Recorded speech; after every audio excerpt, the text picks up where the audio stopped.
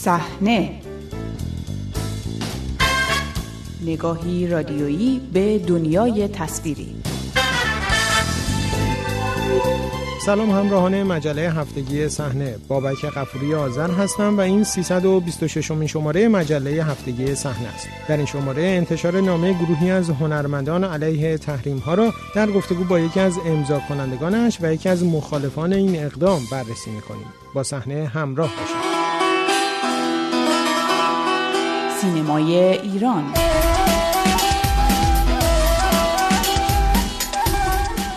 گروهی از شناخته شده ترین هنرمندان ایرانی در کنار برخی از حقوق دانان و فعالان مدنی هفته گذشته کارزاری را علیه تحریم‌های اخیر آمریکا در شبکه‌های اجتماعی و رسانه ها آغاز کردند. در نامه آغاز به کار این کارزار که همصدایی در برابر تحریم‌ها نام دارد، این موضوع که نتیجه اعمال این تحریم‌ها دستیابی به حقوق شهروندی و حقوق بشر، بهره‌مندی از مواهب آزادی و بهبود شرایط زندگی برای ملت ایران باشد، خواهندیشانه توصیف و گفته شده است که فقط ملت ایران تاوان این تحریم‌ها را خواهند داد.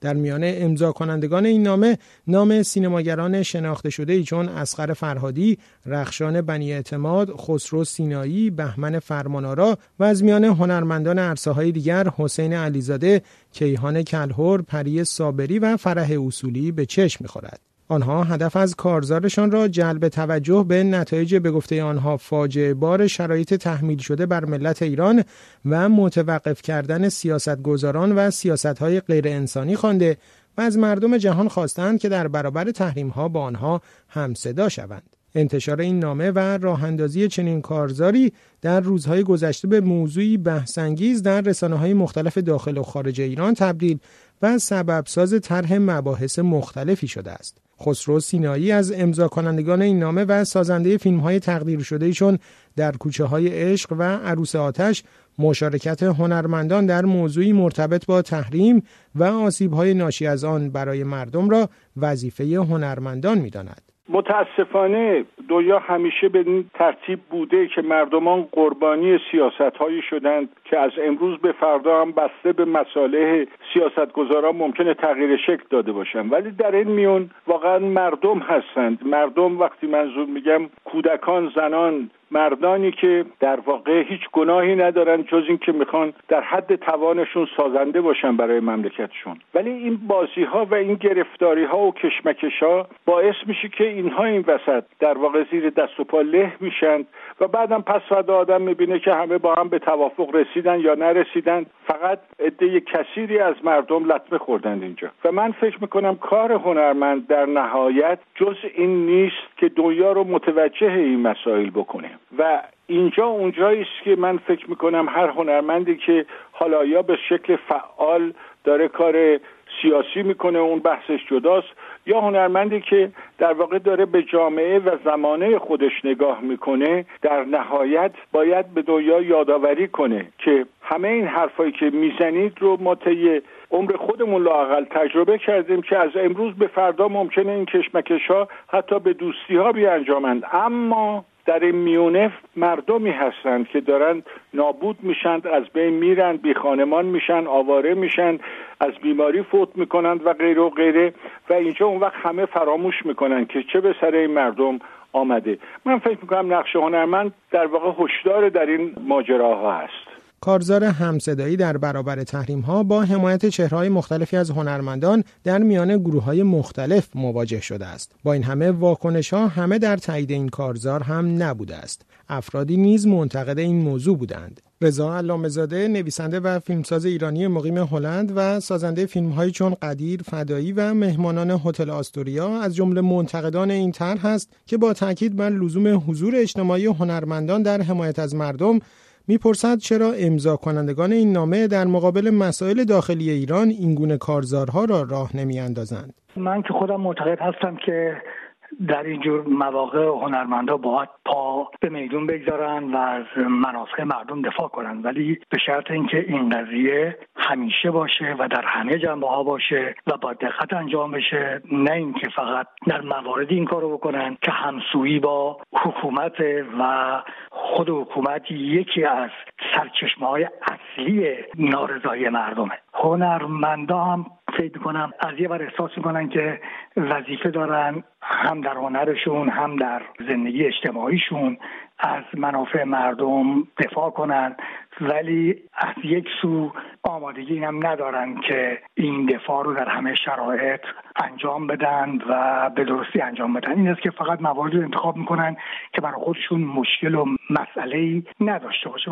هنرمندانی که کارزار همصدایی در برابر تحریم‌ها را آغاز کردند، اقدامشان را ورای زبان به گفته آنها ناکارآمد سیاست دانستند، اما مخالفانشان این کارزار را حرکتی سیاسی در جهت اهداف حکومت جمهوری اسلامی ایران دانستند. خسرو سینایی در مقابل این گونه انتقادها میگوید منتقدان باید در شرایط فعلی ایران زندگی و فعالیت کنند تا متأثر از این شرایط امکان ابراز نظر داشته باشند. کسانی که این رو میگن حاضرن بیان داخل مملکت این هزینه رو بکنن. اونا این مسئله رو میگن. هنرمندی که داره در کشور خودش زندگی میکنه تا حدی که امکان داره سعی میکنه هشدار بده و یادآوری کنه، ولی خیلی آسونه که شما در اون طرف بنشینید و بگید که چرا هنرمندا این کارو نمیکنن. خب امکانش رو اگر هست بفرمایید شما این کارو بکنید. یک زمانی در جشنواره کن بود، فیلم در کوچه های عشق من رو نشون میدادن و در اونجا یه آقایی از توی جمع برگشت گفت آقا شما در این فیلم چرا مشکلات اجتماعی غیره رو نشون ندادید؟ گفتم حد اکثر کاری که من میتونستم بکنم این بود که با کمترین هزینه فیلمی رو بسازم که الان امروز به عنوان نماینده ایران در جشنواره کن نمایش داده میشه.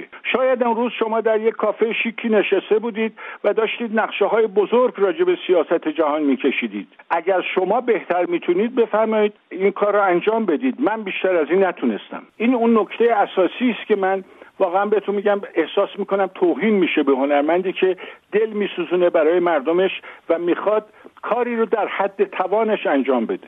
رضا علامه‌زاده اما با رد دیدگاه آقای سینایی در مقابل میگوید حتی گروهی از هنرمندان و نویسندگان ساکن ایران حاضر به موضع‌گیری در این باره نشدند. این توضیح تا حدی میتونم درست باشه، ولی بسیاری از کسایی که در خارج هستن الان و انتقاد میکنن، علتی که در خارج هستن این است که انتقاد کردن که در خارجن، یعنی ناچار شدن بیان، یا یعنی در واقع آدمایی نیستن که وقتی داخل بودن سکوت میکردن. اصلا کل مسئله، من این نکته رو بگم، واقعا این دوگانگی در همه چیز این مملکت چنان اخلاق دوگانه جا افتاده از طریق این حکومت طی این 40 سال که به راحتی همین حرف رو میتونن بزنن. بحث این نیست اگر مشکل حرف زدن نمیخوان حرف زدن سکوت کنن. الان لزومی نداره وارد این قضیه بشن، لزوم نداره هم سخنی کنن با یکی از دو طرف مشکل. میدونید من نمیخوام بررسی کنم مسئله تحریم‌ها رو، بی‌تردید تحریم‌ها مردم فشار میاره، شکی توش نیست. ترامپ هم علیهش همه حرف میزنن، خود بندم بارها گفتم این چیزی روشن نیست. کدوم آدم روشنفکری الان تو جهان که با ترامپ همراهی کنه؟ ولی این که شما فقط اون جاهایی که حکومت میخواد یاد مردم بیفتید، این خیلی روشنه. این ربطی هم به من نداره که خارج هستم. من تو داخلم اگه بودم همین حرف می‌زدم، میکشم کنار. حداقل نمایش نمیدادم که من یادم اجتماعی هستم و نسبت به مسائل مردم حساسم. نمیکردن این کارو. به نظر من اونایی که امضا نکردند این نیست که اونها حساسیت به مسائل مردم ندارن. بسیاری از نویسندگان، بسیاری از هنرمندان الان در ایران هستن، بچه‌های کام نویسندگان هستن، اینا که امضا نکردن این نیستش که اونا بی‌تفاوتن یا تو مثل من تو خارج دارن لذت میبرن از زندگی غرب. مگه همه هنرمندان که تو ایران هستن تو این نامه رو امضا کردن؟ این بحثا خیلی قدیمیه که ما زیر فشار اونها نیستن. اینجوری هستن حتی زندان طرف داره نامه می‌نویسه، تو همین شرایط در داخل زندان اعتراض میکنه.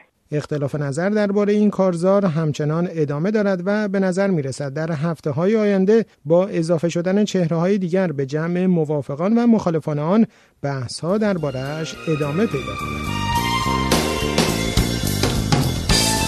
از اینکه همراه این شماره مجله هفتگی صحنه بودید از شما سپاسگزارم. تا هفته آینده روز و شب خوبی برایتان آرزومندم.